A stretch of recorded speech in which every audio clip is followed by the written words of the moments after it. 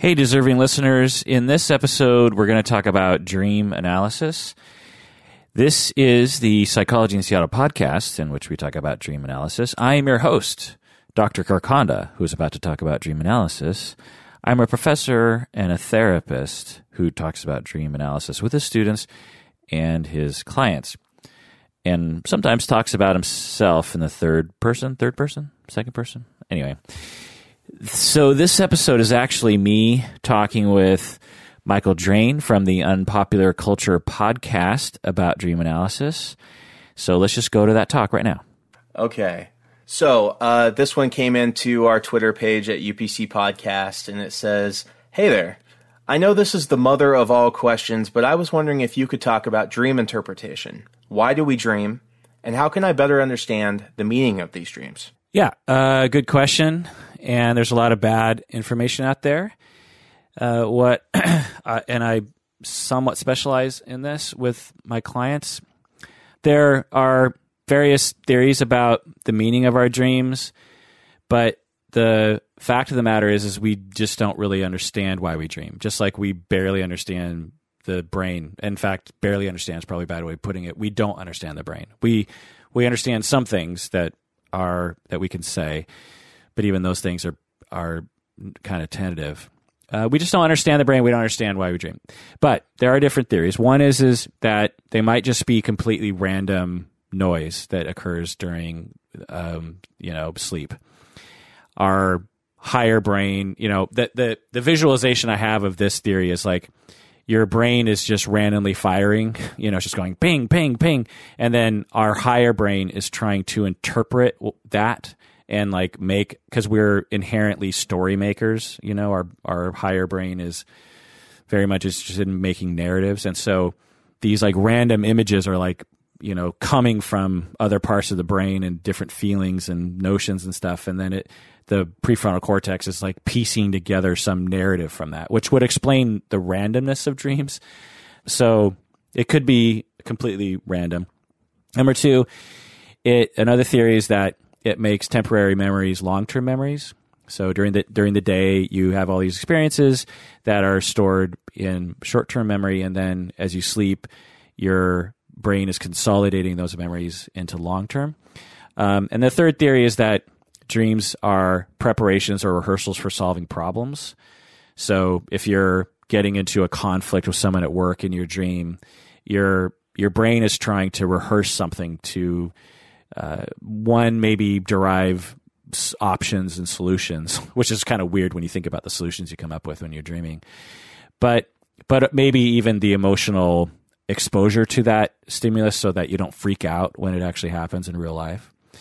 And then, of course, the fourth theory is related to what we're going to talk about here, which is that it relates to your psychological issues. It relates to your personality.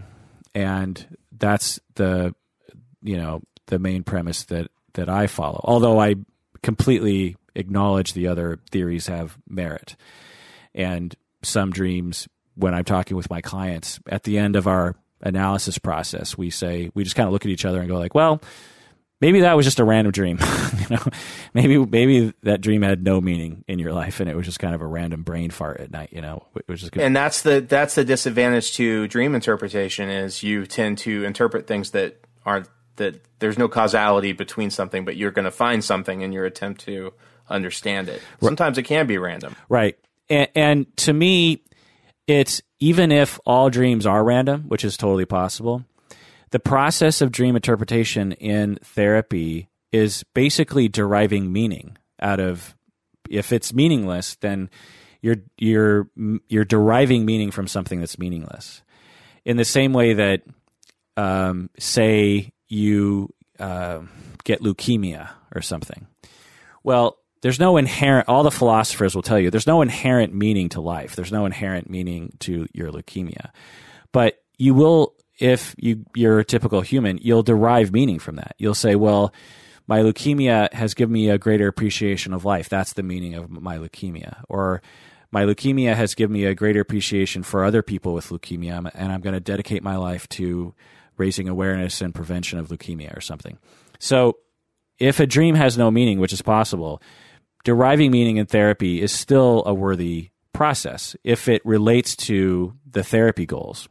So the process that I go through with clients are, I always have to ask them about dreams because clients almost never just say, just tell me about a dream, because I think they think dreams are cheesy or something. And so I'll just be like, especially if there's a lull in therapy, they're just like, I don't know what to talk about. I'll be like, well, have you had a dream lately?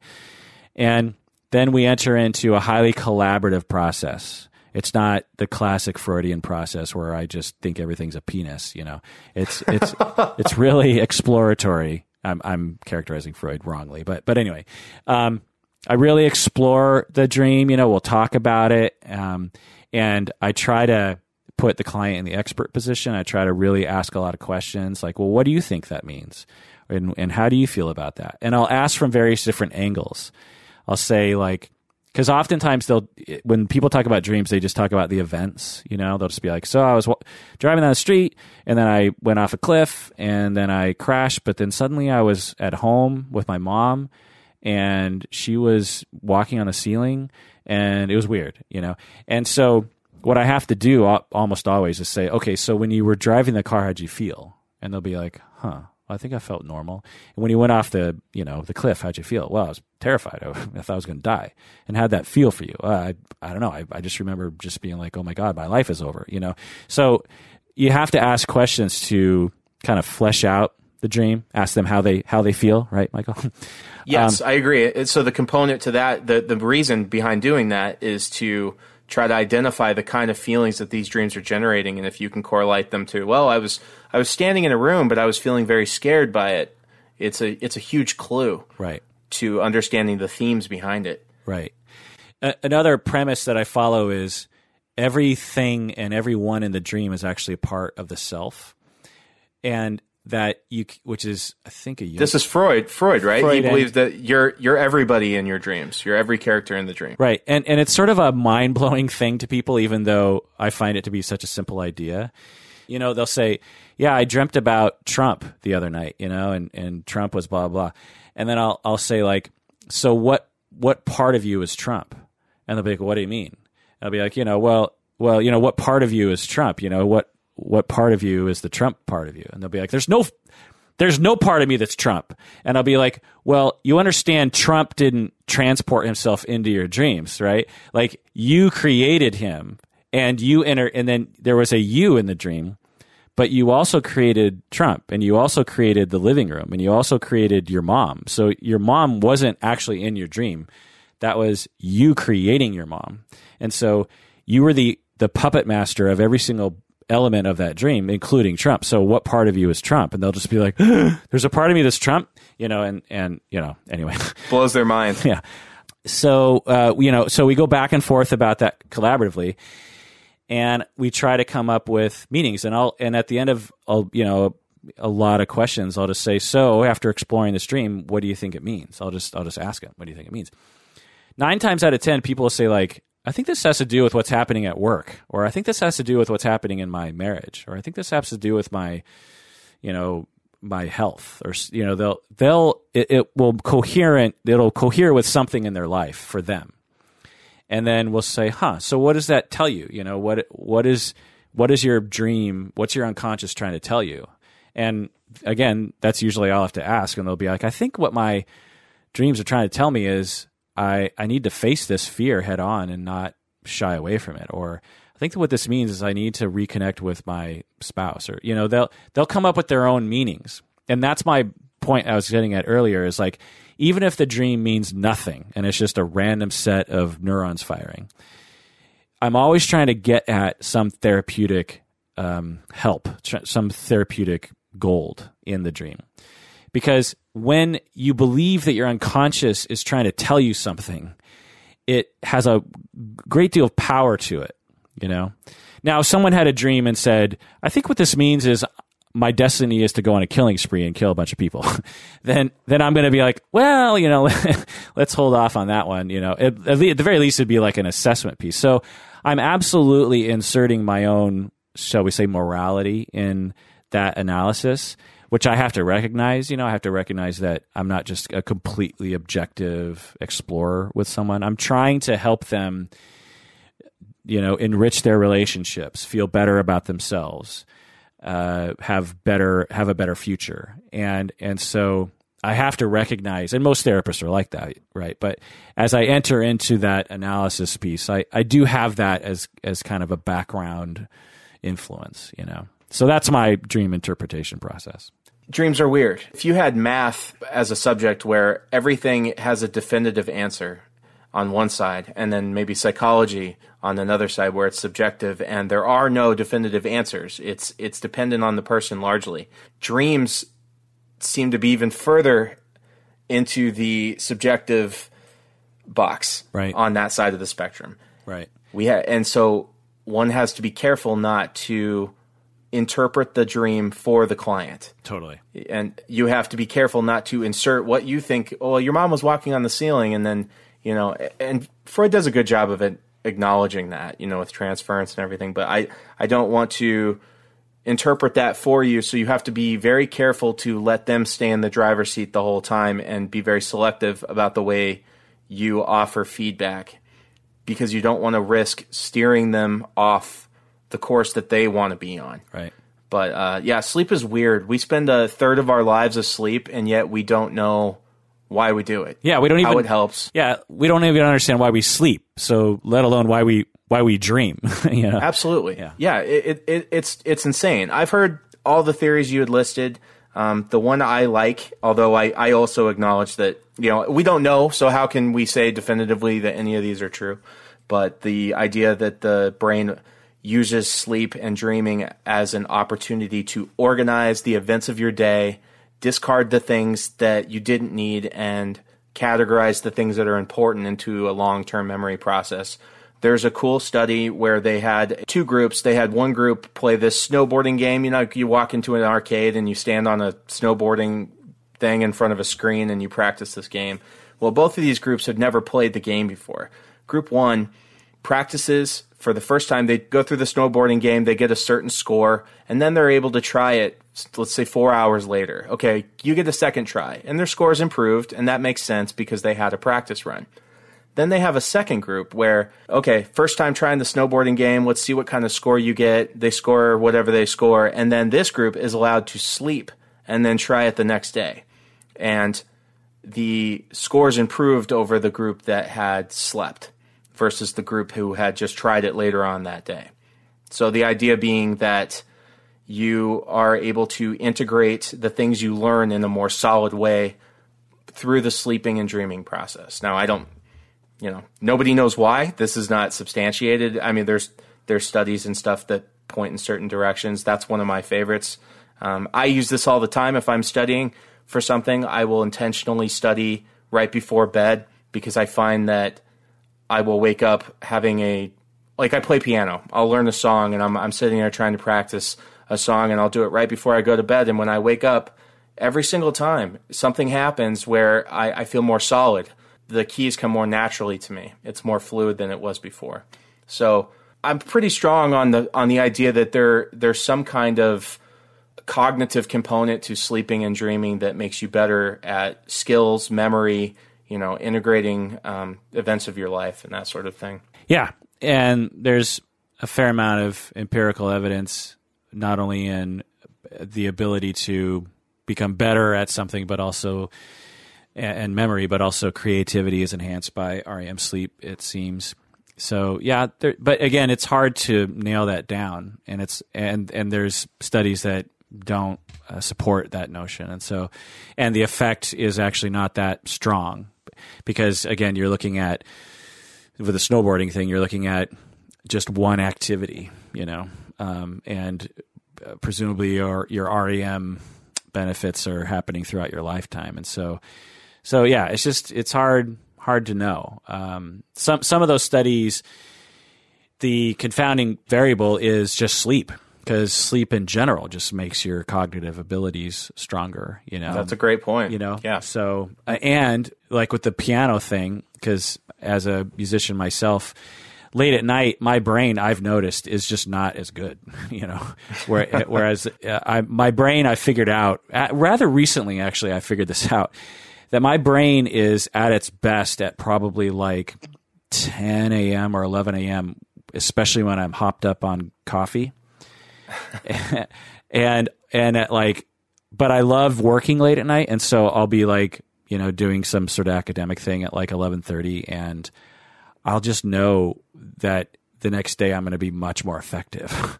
And so, but anyway, yeah. So there seems to be some evidence, pointing in the direction of those theories as well. And it could be all of them, honestly, is my thing. It could help memory, it could help creativity, it could help functioning, it could be a representation of what you're worrying about. It could be, memory, it could be random. To me, it's likely all of them, and others. I agree. I've had dreams where I wake up completely understanding the metaphor of why I dreamt that based on what's going on in my life.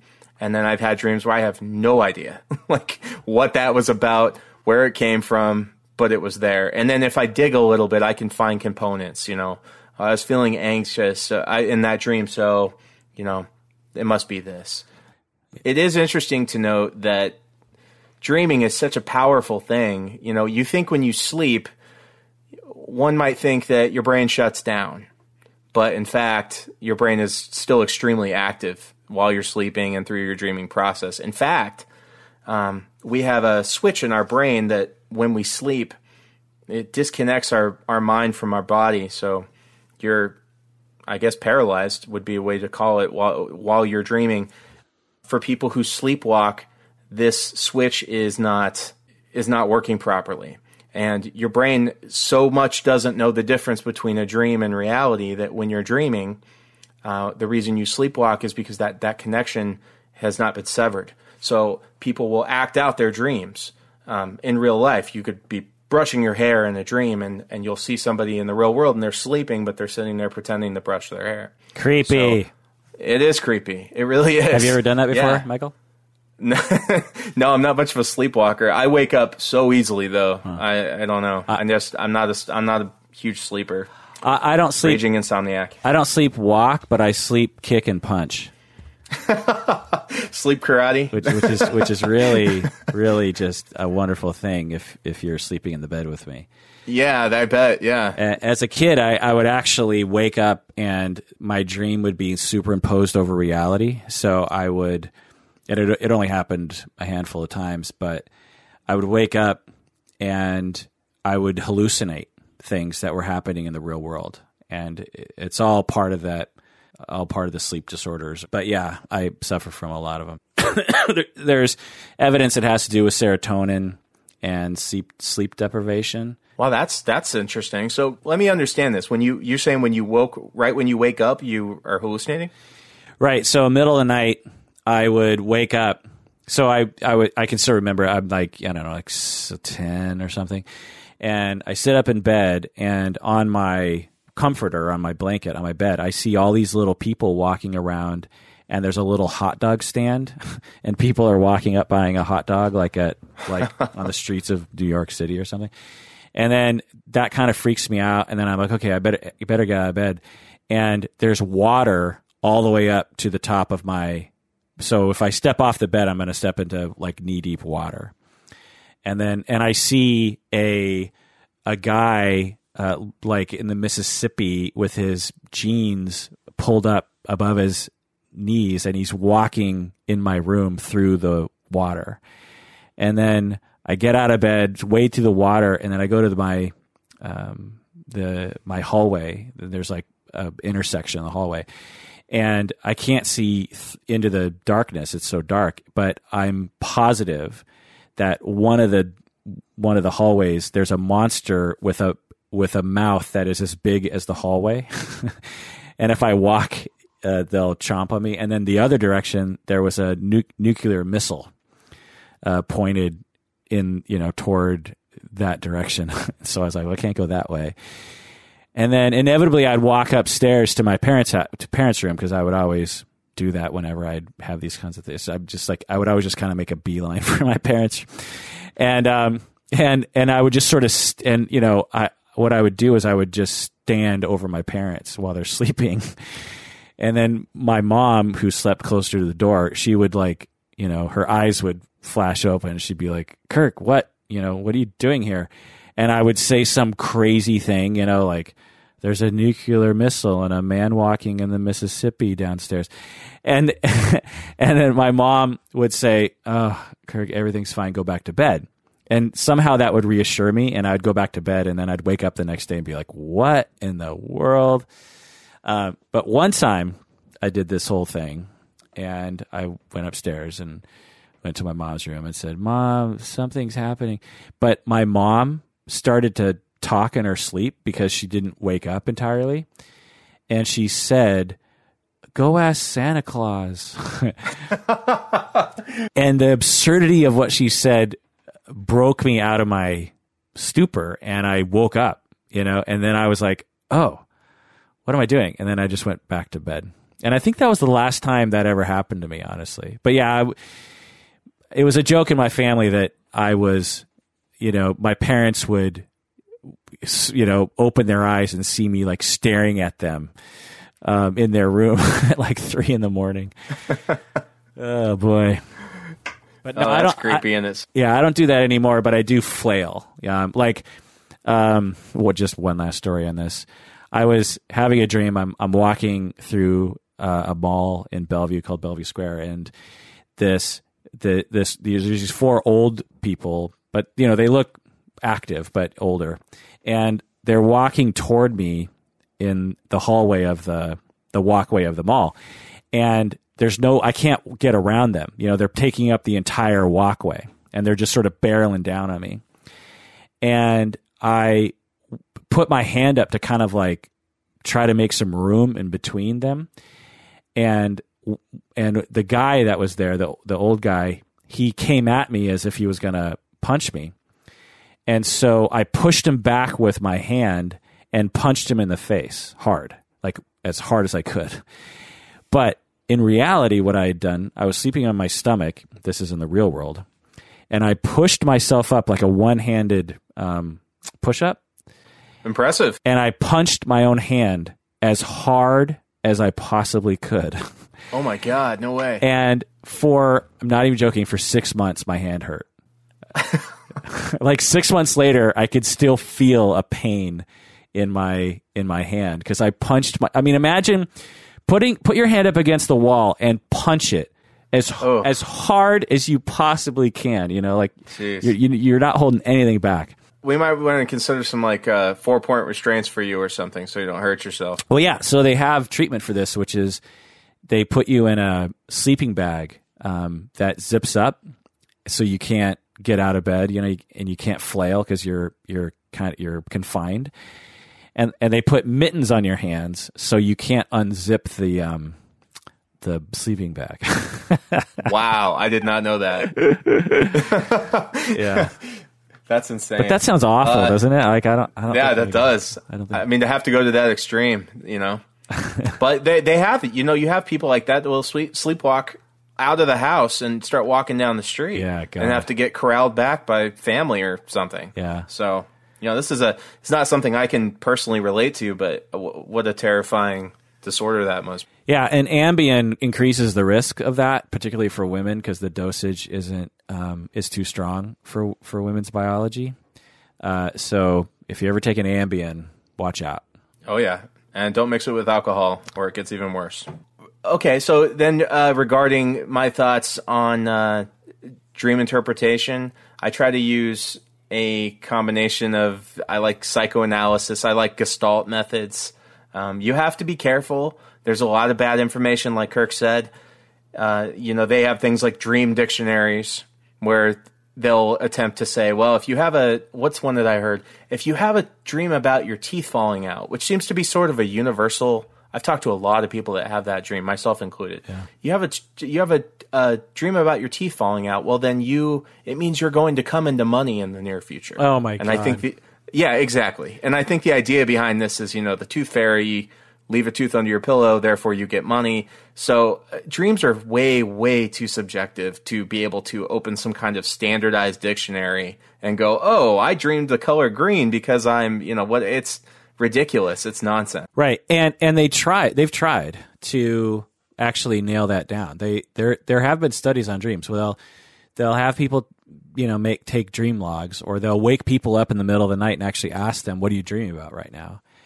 And so there's been a fair amount of that, and they still have not been able to correlate it very well with things. But there have been some findings that seem possibly accurate, in that, like, I can't remember. There's this. I was on the airplane coming back from, I think, New York or something, and I was writing on my laptop, and the guy next to me was looking over my shoulder, and I was just like, oh God, stop looking at my laptop. You know what I mean? I hate it when people look at what I'm writing.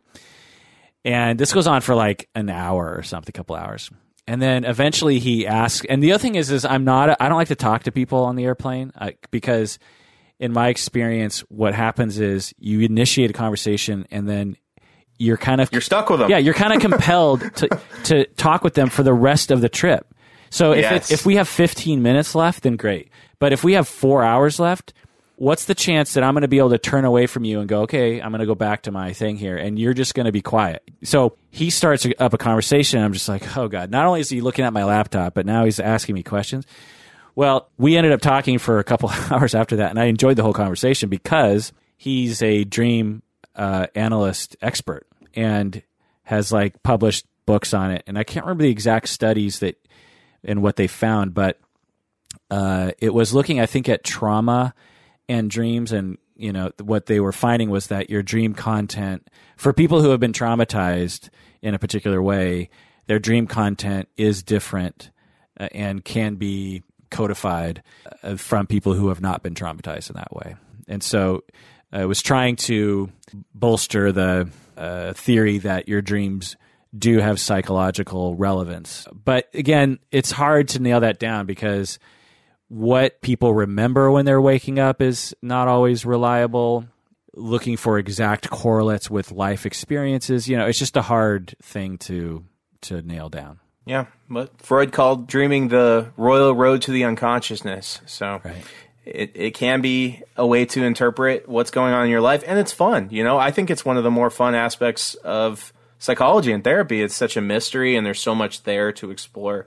If you are learning to or trying to understand a dream, there are some ways to do it. If you identify elements in your dream, maybe your mom was standing in the living room and there was a cat there or whatever, you can break these elements into certain components. Like, let's say your mom was in a dream, then a contemporary psychoanalytic method is to, okay, well, tell me a bunch of memories that you have, readily apparent memories that you have about your mom. And you start to explore that issue. And then from there, you can try to pick apart elements that are useful and might correlate to the rest of the dream. Having said that, you have to be careful with these free association techniques, because you might interpret two things that have nothing to do with each other. But art therapy, play therapy, Gestalt therapy, where you take the role of all the characters in your dream and talk to, like, if you had like you had said earlier, you had a dream where you're Trump's in your dream and some other people are there and you're there. You would take the roles of these people, have them talk to each other. And it sounds maybe a little silly, but in doing that, you're putting yourself in the narrative of each character, and it helps you to explore and better understand, the who, what, where, when, and why of what that person was doing in your dream in the first place. Yeah, the self-exploratory power and self-awareness power in that kind of work is amazing. I do that sort of work with students and with clients by taking on different roles of yourself, and speaking from that role can be extremely powerful for people. It sounds silly because it is, and it sounds, corny because it is. And I always tell people, this is going to be corny, and you're going to be a little giggly at first because it's a little corny, but we'll get through that phase and we'll see what happens here. For instance, imagine your father, and you really embody your father, and you sit down and you talk to your therapist as if your therapist is you and you are your father. And imagine really getting into it for like 10 minutes, how interesting, at the very least, that would be, and how healing that might be. It's really powerful work, and that part of Gestalt work is amazing stuff. Yeah, I found it extremely effective, and not even beyond dreaming and trying to understand dreams, but if you break yourself into characters, maybe your child, and your work self and your relationship self. And I've seen a demonstration where you're sitting in a chair, and when you're going to be your child, you slide your chair slightly to the left, physically put yourself in a slightly different position. And then when you're talking to your adult self, you slide to the right. These little gestures can help you get into the role more. But it's such a awesome tool. It's so silly, but once you habituate to that, if you're working with a therapist, somebody you trust, you can really open up and do some really amazing self-exploration. Yeah, I'm just a huge fan of Gestalt-related techniques. Absolutely. This was fun, Kirk. These quick-fire questions are a lot of fun. My thanks to your patrons for indulging me, and thank you for taking the time to help us answer our questions. It's been fun. Thank you, my friend. Appreciate it. Well, that does it for that episode of Psychology in Seattle. Thanks for joining us out there. Please take care of yourself because you deserve it.